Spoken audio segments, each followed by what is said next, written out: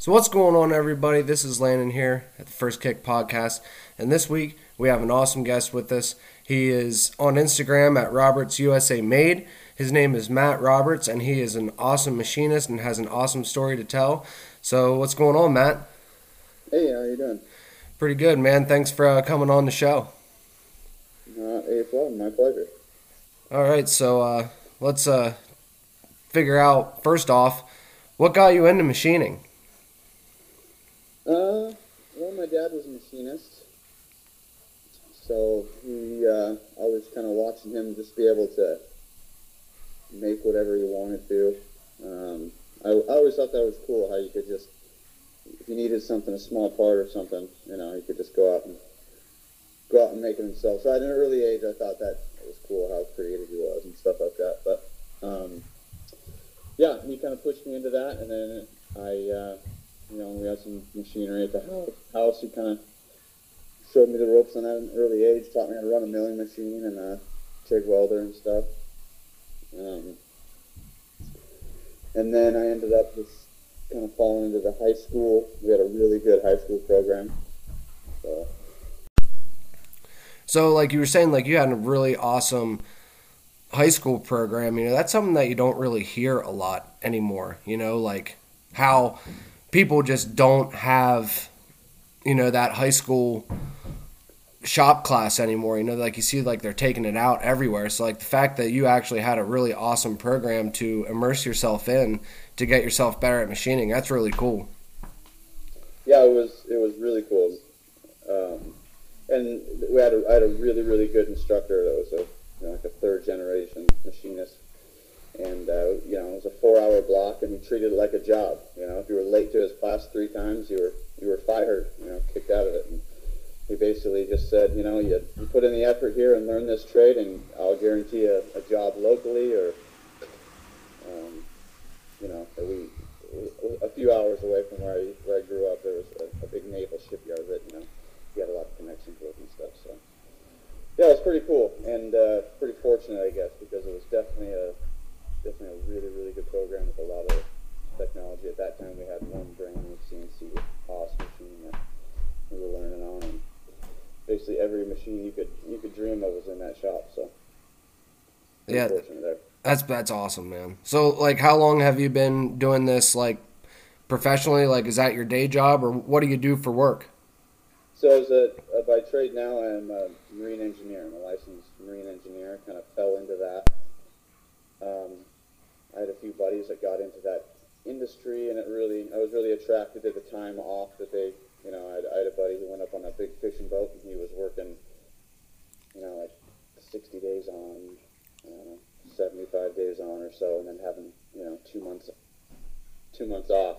And so I always thought that was really cool because the income was really good, and you could get off the boat and go travel wherever you wanted to. So I was trying to get into that industry, but the schooling required was, pretty big steps. So I was trying to set myself up for that, and then just kind of fortunately that buddy on that fishing trawler, he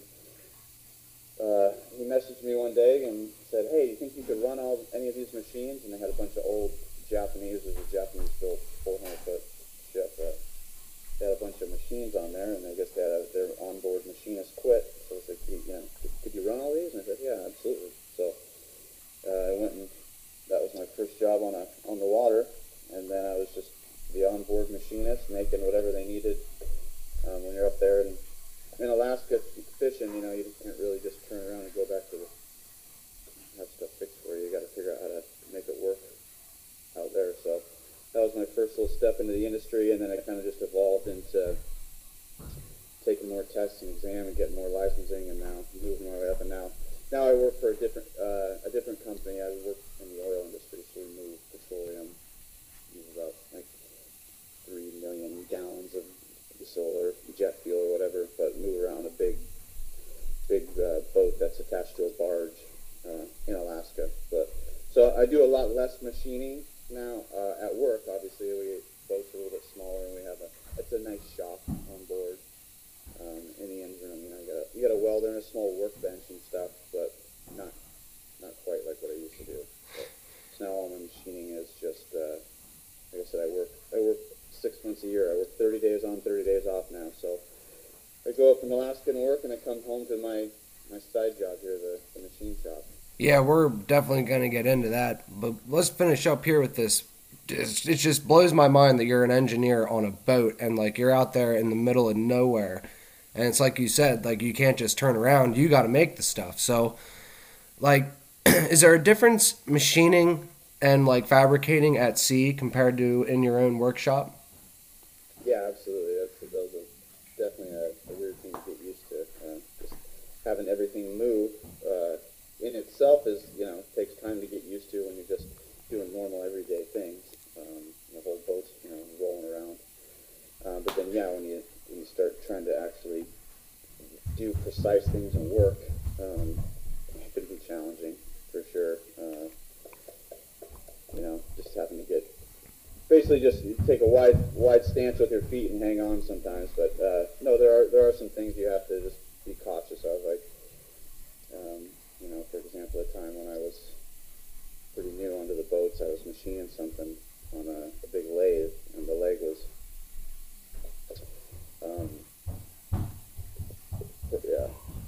parallel. I guess the way the work material is parallel with the ship. So when we would roll, the whole lathe would roll over on its side, and I was cutting the shaft, and it was a pretty precise fit that I had to get to press into this bearing. And just something I made a part, and then went for my final pass, and went to go measure, and everything should have been right where I expected it, and the part was off, and I couldn't figure it out. And then I was talking with my boss on there, and kind of, could be the momentum of the boat rolling.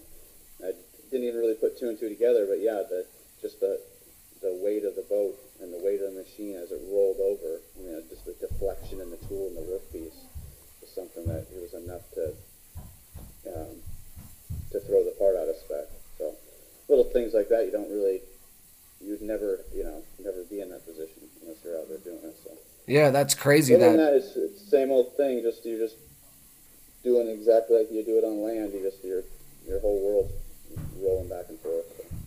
Yeah, that's nuts because it's like you said, from that boat rocking back and forth, compared to being on a, concrete floor with machines bolted, like now you're out there and yeah, that's crazy that would throw it off like that. But that does make sense, from it, moving back and forth that, maybe your tolerances weren't exactly correct or whatever it is. And that's awesome. That's crazy, really. That's got to make the job a lot harder. So what got you like into making motorcycle parts? I see on your Instagram you make a lot of cool like pegs and other stuff, and basically whatever you want really with the setup that you have now. I mean, what got you into wanting to make motorcycle parts in the first place? In the beginning, it was just out of necessity, I guess. I got into bikes pretty early. Grew up racing motocross, and my dad was always a Harley guy and a chopper guy. So he got me into bikes at an early age, and then said he was always making stuff for his bikes and machining parts and stuff. So I would just, as I got more and more equipment, I would just try to make cooler stuff, for personal use. And then obviously you have more and more tools, and you get better and better setups, and then you start to have people, more frequently ask you to make stuff for them. And for me, I don't mind doing that.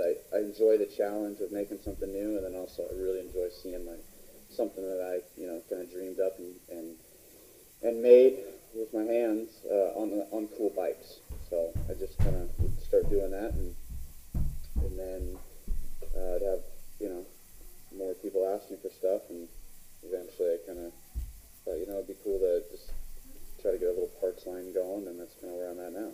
So. That's cool. And it's probably difficult, because it's like you have to have your own style, or you have to, like, you don't have to worry about patents or anything on any of your stuff, do you? Or like infringing? Have you ever had an issue with that, or is it basically you just have your own style and you make what you want and that's it? Because it seems like, with a parts line, people are like, oh, he ripped off my stuff, or vice versa.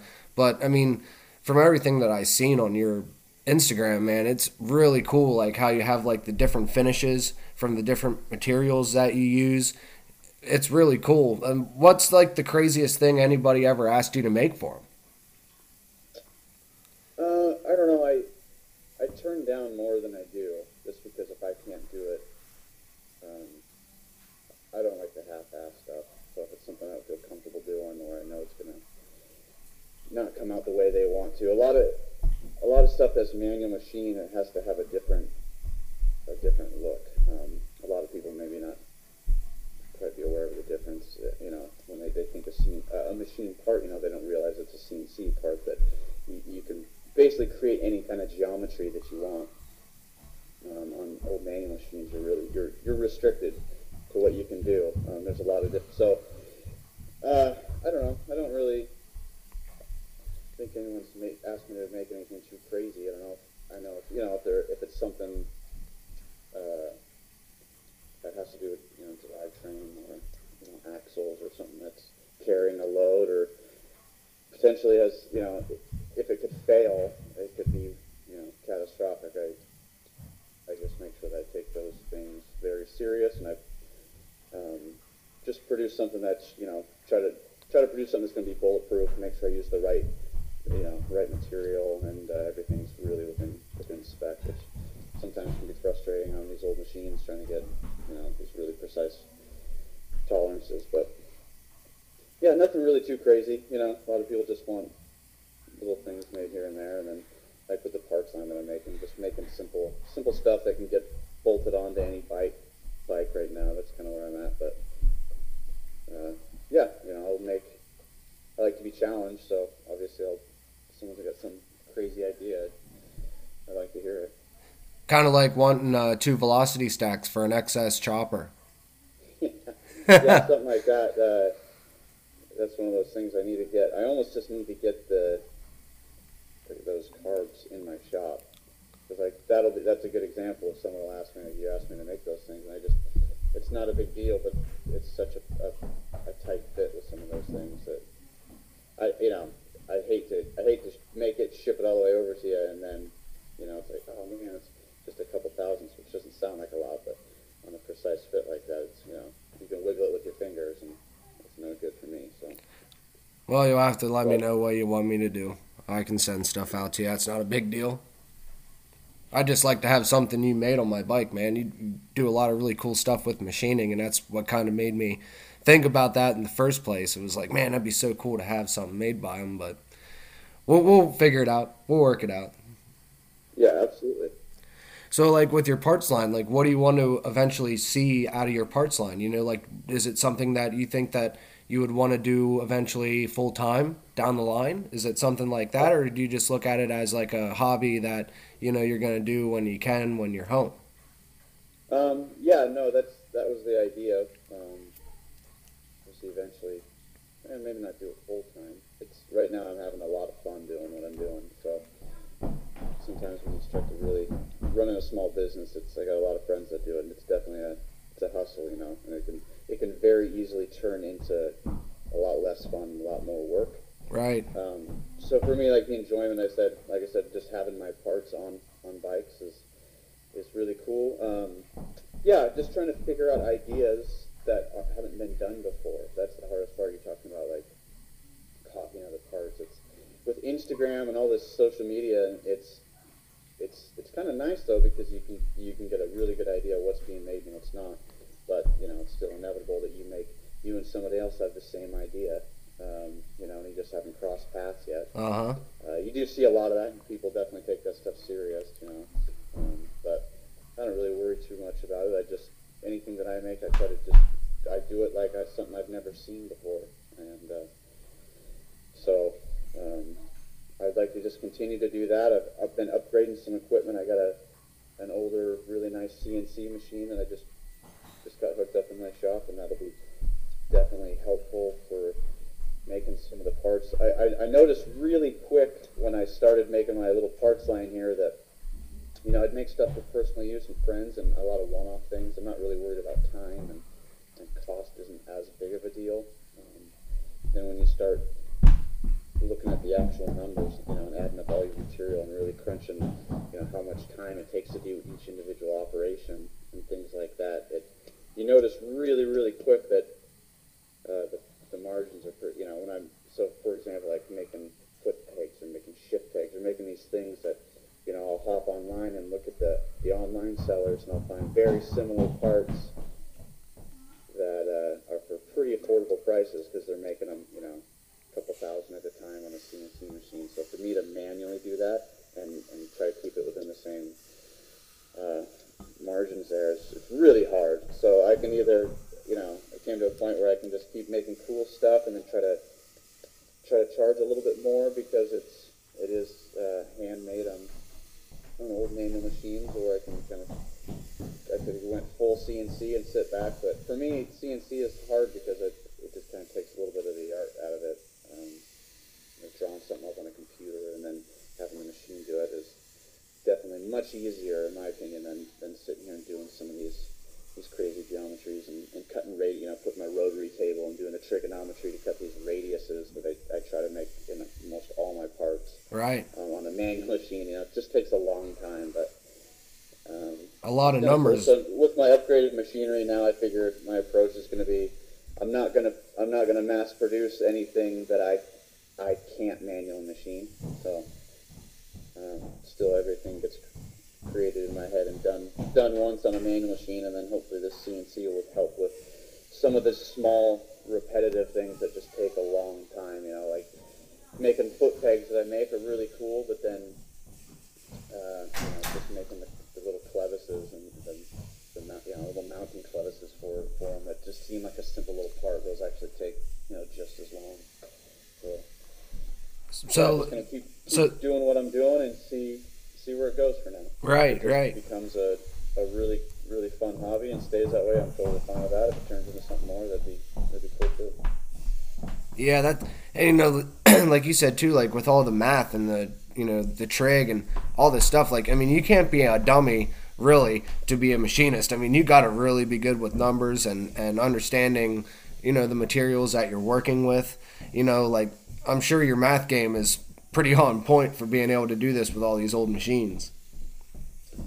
To an extent, if you read something enough times, you'll eventually understand it. Right. So a lot of the stuff I just let it feed into my head. But yeah, no, it definitely it's a total different ball game than right now. I'm in a whole different learning deal where I'm learning the CNC stuff, which I'd done some in school, but you design it onto a CAD program, and then you have to convert it to CAM, which tells the software, what kind of machine you're working with and what kind of tool paths it's going to take, and then the machine does it. But I keep laughing as I'm doing this. I'll do a little feature and design it in a part, and just different arcs and radiuses and things that you just click with your mouse, and the machine it'll just do it without thinking about it. And I kind of laugh, like, man, that setup would have that would have taken me an hour to set that up and do that, and just this will take 1 minute on these new machines. So. Yeah, technology is amazing, isn't it? It really is, and I'm not gonna fight. Like I said, if you want to be profitable and you want to make some of these parts and be competitive, you kind of got to bite the bullet a little bit. But I'm not gonna totally sell out. I'm gonna, like I said, I think that'll be my deal. Is I won't make things that I can't manual machine. So right. It'll be a good combination of both. I'm hoping. Well, what's your favorite material to work with, or do you have a few that you work with pretty frequently, or what are you using?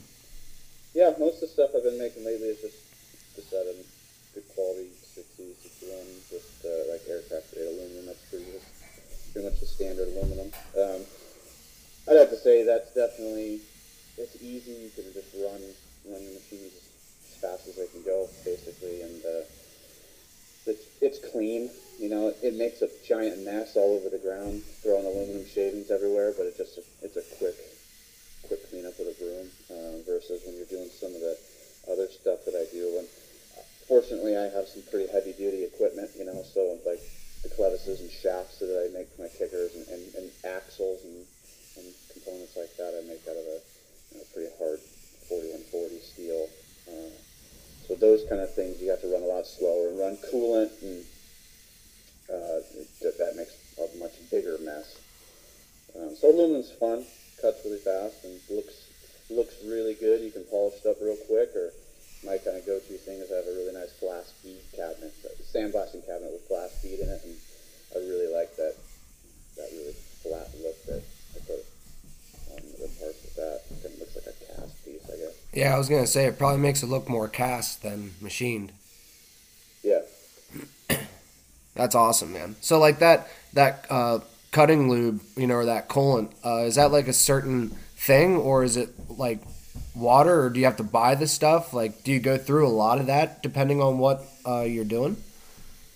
Well, there's cutting oils that you can use just out of the can, and we'll just rip on and cut. That'll help. But there's lubrication, which is what a cutting oil would be. The coolant itself is usually a mixed with water, and that's just more of for a cooling aspect. But no, that gets what doesn't get all over the ground drains back into the sump of the machine, and then it just runs through a pump, pumps back up through the nozzle. So Oh, okay. but yeah, you have to clean it, and it goes bad after a while. But that's how that works. So like whenever you're on like your lathe, and I see this all the time, and it's like witchcraft to me, man. Like I kind of grasp the concept. Like we had a lathe at school, and like I did like like stepping down a piece of rod, but I never did anything crazy. And like the knurling and stuff like that. Like, is there a lot of different like cutting? What are they called? Blades, I guess. Like for the machine. Like, is there a lot of different like cutting blades like to like machine your parts out? Is there a lot of different styles, or is it basically like one thing and then you just go from there and like you can make it do whatever you want? You mean for knurls or just in general? Just in knurls in general. Like, is there a lot of different ones that you can get? Yeah, so knurling is pretty actually a tricky concept. It seems pretty easy, but there's a right and wrong way to do it. Knurling is it's a form cutting, so you're cutting into it, and it's actually it's pushing the metal down. So like if you do a knurl, and then so if you have a 1-inch piece of material and you run a knurling tool over it, it forms the material down and then up. So then if you actually measured that, if it was perfectly 1 inch and you measured that, you put a knurl on it, it would grown 2 or 3 thousandths. So knurling, it's kind of tricky. There's different forms that do that. There's a new process now called cut knurling. It's actually a cutting tool. It's pretty expensive. I haven't done that, but other than that, yeah, there's a million. Every geometry and every kind of cutting tool you can imagine is out there. They have every shape and size. But I have a lot of high-speed steel bits that I'll use. I have a lot of carbides. Carbides are just a really hard alloy that you can use that with stainless. I use it with aluminum too, but those are the little. I don't know if you've seen, like, you put the holder in and those are little inserts, replaceable inserts. Right. Those work really well. Yeah, those work really well because they're interchangeable, and if you break one, you can replace it, and it's always sharp. But the old-fashioned way, the way you had to learn in school, is you just take a piece of high-speed steel tool bit and you grind your own cutter. So if you know how to do that, that's cool because you can cut, or you can grind down any form you want to. If you're going to do a grooving operation or turning or facing, or you need to even put a radius into something, you can grind the actual high-speed steel tool bit into whatever radius you want. That's the old-fashioned way. And then you never have to buy it. You buy one stick of it, and it lasts you quite a while. You just go over to the grinder and resharpen it every time it dulls out. So it's kind of like a tungsten for a TIG welder. Like you can basically manipulate it to whatever. Yep, that's that exact same. That's cool that you can like reuse them like that. Because like I know we have a machine at work too, and I'm not ever using it, but like I see it in there, and I see them like switching out, the bits or whatever, for different things. And it's like we had an old guy, and he literally retired when he was like 96 or something like that. He was there like part-time in the end, but Robert Wagner, and his family was huge into machining, and they were up at the west end of our county, and they had their own shop, and they actually had patents on like chicken feeders and stuff like that, like hopper bins and stuff that would like feed the chickens like every so often, or like help push the feed down. And they had all these different patents, and they had their shop for years and years. And then they ended up closing up their shop, and then he came to my job, and like he would make like handles for the knives for like the girls over at the peelers, cutting out bad spots in the potatoes and stuff. And it was just awesome to watch him work because he was one of them old guys with that old school mentality, and just he didn't even need to think about it, you know, like he just went over the machine, flipped it on, you know, changed this around, did that, and it came out perfect like every time. So I'm sure like over, you know, the years of you learning this, I'm sure you learned a lot of tricks and trades, you know, to make your, you know, whatever you're working on look better. So it's really cool, man, to me. I think machining's really awesome. Yeah, it's definitely a lost art, I would say, some aspects of it, which is cool because you gotta really want to learn some of this stuff. You know, there's a huge online community, and YouTube is awesome. You know, I don't know how many old guys on YouTube I watch. You know, I got a handful I just cycle through every morning. I'll turn on something. You'd just be surprised how many old timers out there that, you know, little things that unless you're working in a shop every day with one of them, you know, there's just those little tricks that you would never even think of or never be exposed to. So yeah, old guys like you're talking about, those are cool. I like to sit back and, you know, you get a chance to work with someone like that. Sometimes the knowledge that they have, if they're willing to pass it on to you. Some old guys are just grumpy. Yeah. Well, no, he was pretty. Got all the secrets. Yeah, he was a pretty soft-spoken guy, but he was really nice. And he always said that this is the tool that makes all other tools. Like, that was always his trademark thing. He always said that a lathe is the tool that makes all other tools. Yeah. So, you're making motorcycle parts and stuff, but what motorcycles do you have? Do you ride? Do you have some bikes over there? Yeah, absolutely. I've been riding since I was a kid, and I said dirt bikes, and my dad was always a Harley guy, so I was drawn to that. And it's kind of cool, too, because I've always gone really fast as a kid on the dirt road. So the few times I've gotten to ride like Japanese crotch rockets and things, I mean, they're a blast. But I know you can't just get on one and, you know, and ride normal. So I've never really had the desire to own one of those. I kind of like the heavy old slow Harleys compared to Jap bikes. So yeah, when I was 18 or on my 18th birthday, my dad got me a hardtail frame, and I still have that frame. We were working on building that, and then when he passed away, I got all of his stuff. So yeah, just over the years I've had bikes come and go. I usually don't keep them around that long. The ones that I bought, and like I just had a Dyna that I bought, and I had it for a few months, and it was fun. I ripped around on that, but it really wasn't for me. But I have a '89. It was a soft tail. I hardtailed the frame, and I did all the work on that. That's been an ongoing project. It's still sitting here. And then I got a 1990 FXR, and then a shovel head, and then my newest addition is a 1960 panhead. All original, and yeah, it's a cool bike. So man, I'm jealous of got that. A handful of different ones from different years here, and you know. So like, all right, so like your FXR compared to the panhead, I'm sure you can see plenty of changes, you know, that the company did even from the 60s till then. You know, like, I think the technology of a Harley, even though everybody said they're just old tractor motors, but like seeing how they progressed in like the styling and the construction of their frames, and like going from like sweating the neck on to actually like welding it on, like it's crazy to see like an old bike compared to a new bike and what the new technology was then to now. It's like night and day, but it's so cool to look at an old motorcycle, and panheads, man, they're like my favorite of the Harley engines. I think they're like the best looking motor they ever did. Yeah, no, for sure. Panheads are definitely my favorite too. And then this one was cool.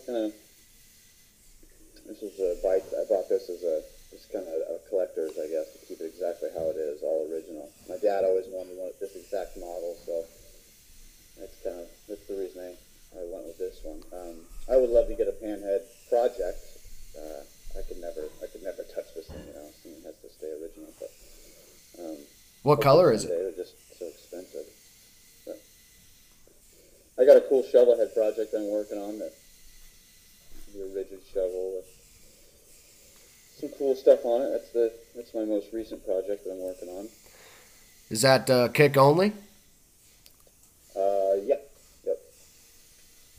That's awesome. It's 1974, so it originally had a starter, but Right. That's why I was wondering if it was kick only or if it did have the electric start. yeah, I mean, I still have the starter and everything for it. It's hard to say because you can't, the oil tank and stuff that I want to run, obviously it's not going to fit with the starter and everything all in there. But I always thought that's a good idea to keep the starter on it because this engine hasn't ran in 20 years, so Right. the ease of just starting it and riding it around would be nice, but no starter, just be a rigid, pretty basic rigid shovel, narrow 39 millimeter front end, and yeah, just a nice clean daily rider. I think that's something too, like especially you with your skill set, like making your own like trees and stuff like that. Man, the world's your oyster with your machining and stuff. Like you could do a lot of crazy stuff, but there again, that's knowing how to do it and having the money to do it. But I mean, really, you can build whatever you want for any of your bikes. I mean, do you think like even on like your old Pan, do you think that like you can make certain parts instead of having to go and buy them, like to like even though you want to keep it stock, like is there any way that you can make your own parts instead of having to go and buy them, or do you feel that it'd be cheaper just to go and buy something like to replace it? I guess it would just have to depend on what it was, but on a bike like this, sometimes it's cool just to have, you can find the original part, that's cool. But yeah, no, if it's something that I can do, obviously I would be willing to do it. It's just some things that I've learned over the years here, especially when you have as many projects as I have, is trying to not only outsource work, but if it's a simple thing that can just be bought, trying to do that instead of just. I used to have a different outlook. I used to be like, I'm not going to go pay that or pay somebody else to do that if I Right. do it. Over the years, I've learned that that's a cool way to look and try to do things, but then you just end up with a shop full of half-completed projects that are all in different stages, which is kind of what I have now. So, Right, yeah. like that shovel head engine, like rebuilding the shovel is a pretty easy deal. But I need to have this whole thing needs to be gone through, and so this is the first time I've ever been like, you know what, maybe I should just take that thing to the local shop where there's we have a guy here that does some good work on older engines. So Yeah, sometimes that's better. like that is kind of a new thing I'm working on, just because you'll end up with so many different projects. And so when it comes to stuff like the Panhead, I don't know, I would probably just end up buying most of the things for that, but fortunately, it doesn't need anything. It's fully complete, and the only thing I need for that is it has STD, which are really good aftermarket heads. A lot of guys have replaced those just because they were better. So it has STD heads, and it has a S&S oil pump. Nice. But other than that, so if you know anybody with original 1960 heads, I'm looking for a set. We'll put the word out. Okay. We'll put the word out. Another thing, like, you're from Idaho, right? Yeah, originally from northwest Washington State, but I live over in Idaho now. Okay. So, like, you work at sea. So, like, how is your traveling from where you live, like, to get to your job? Like, how long does it take for you to get to your job? Oh, it's not bad. I usually fly out of Seattle, where the boat will actually be in Seattle pretty frequently. So it's about a 4.5 hour drive from my house to Seattle. Oh, that ain't bad then. Or I can just drive an hour and get on a plane to the local airport and fly wherever I'm going. So luckily I only have to travel, once a month. So. Yeah, that isn't horrible then. It's not like you're there and back, all the time. That would get expensive real quick. Yeah, it definitely does. But that's kind of part of the reason I live over here is because I can. That's the one. Another reason that I was drawn to that industry is it kind of allows me to live wherever I want to live. Right. Idaho's new. I was down in Reno for a bit, and now I'm over here, and it's a pretty cool area. There's a lot of cool bike stuff.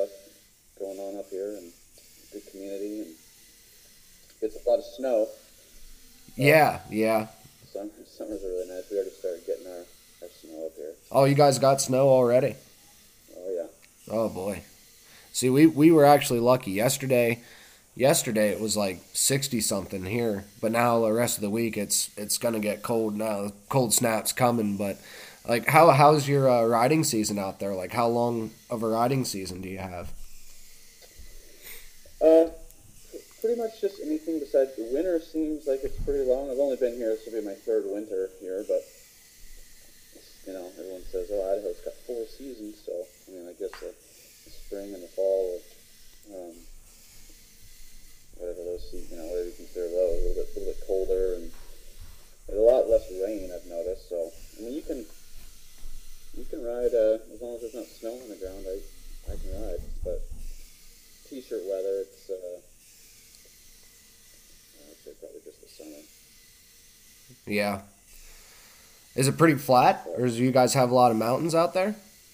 Yeah, it's definitely flatter where I'm from. It's all mountains, so it's flatter. But there's a few, and there's some nice hills, and it's definitely not quite like probably what you're used to over there. It's all pretty flat, I think, right? We got mountains everywhere. It's all hilly. We don't have a whole lot of flat land, and if we do, it's cornfields or something. We're in the Appalachian Mountains, so like. Oh, gotcha. Okay. We have mountains on either side of us. I actually live in one of the valleys, like right beside the mountain, and it's really pretty. But man, the weather, it is unpredictable as all get out. Like it can be blue skies, and 2 hours later, it's hammering down raining or snowing. It's just one of them things. But I wish I had lived somewhere a little bit warmer. I'd like to have a little bit more riding time, but this is where I grew up, and it's like with my job, I'm basically stuck here. So. Sure. Yeah.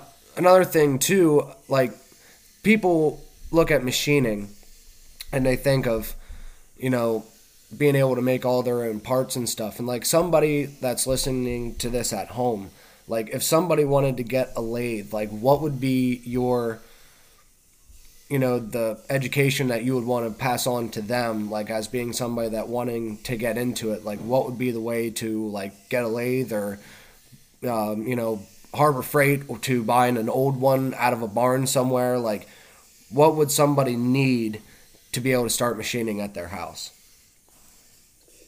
That's a good question. Kind of just depends. There's a couple of variables. The old American iron that you'll find is usually big and heavy, but that's kind of what you. So I guess you really have to. You got to have the right kind of power source. Most of the old stuff is 3-phase. You can get some of it in single phase, or you can buy like in my shop, it starts with 3-phase, but it's all to a rotary phase converter. It takes regular single phase 220, creates 3-phase. But basically, you want to get, if you have the room and you can power it, you want to get the biggest, heaviest machine that you can, in my opinion. That's machining is all about rigidity. That's where you buy one at Harbor Freight, or you buy a small, hobby machine. Those things are nice and new, and are gonna, have a lot less maintenance and run trouble-free. But you're gonna find that if you're trying to do anything other than aluminum or really, small diameter steels, stainless is probably really hard. But rigidity is what you're looking for. That's what's gonna, you're gonna outgrow something. But I guess it depends on what you want. If you just want to turn down little spacers and things, anything is better than nothing. They make, older craftsmen makes nice machines that you can find that have pretty thick casting and stuff. But like most of the hobby stuff, the Grizzly and things like that, you'll notice, you'll look at them, most of the frames on them and stuff is all pretty thin sheet metal. And they'll spin fast, and you can take really thin, light cuts. But if you start to take bigger, deeper cuts, you'll start to get some shattering, and there'll just be things that you just really can't do on them. Using a part-off blade to part off different things is almost impossible on some of those little mini machines. So the older machines, if you can find a good running older machine, mass mass is kind of your friend in that aspect, you know. So the bigger, the heavier, the better off you are. Kind of, that's the way I look at it. You know, I know you can buy an older machine that's probably going to spin slower, but then that's the thing too. If you're trying to do, it really just depends on the application. You know, if you're just doing really small stuff, little, you know, pegs or foot pegs or little spacers or things, you know, just like making fabricated part, you know, thing that you need like to make little bungs because you're fabricating frames and things, and a small little lathe that might just be just fine for that. And if if you get the bug, I guess what I'm getting at is people tend to outgrow things. You know, you think, oh, I'll just get this little one because I'm going to make these little parts, but then, you know, you'd be like, oh, you start to, you know, if you go, I've seen it happen a handful of times. People, they buy a lathe and all of a sudden they realize what the machine can do, and they start to notice the things. Oh, I can make this and I can make this, and now they want to make us, you know, they want to keep making more things, and then they're limited by the, you know, the size of the machine and the rigidity of it. So if you can just go ahead and that's what I would recommend. Buy the biggest, heaviest machine that you can afford and have room for, and you know, you don't want to go this fast. All right, man. Well, I don't want to take up too much of your time. My water thing's freaking running. So if anybody wants to check out Matt Roberts' stuff that he makes, head on over to Instagram at Roberts USA Made and check out some of the awesome parts that he's making. And if you need anything, hit him up. Hey, man, thanks a lot for being on the show. I appreciate it. Is there anything else you want to add? Is there anything else you want to add? No, not really. Just, yeah, I got, like I said, my Instagram, that seems to be the way that I try to put stuff out there. You know, I got a little Food Cartel thing, I got some stuff on there. And, yeah, man, thanks for having me. All right, man. Well, hey, thank you very much. And I'm going to sit here and I'm going to talk to Matt for a couple more minutes, but we'll see you guys next week.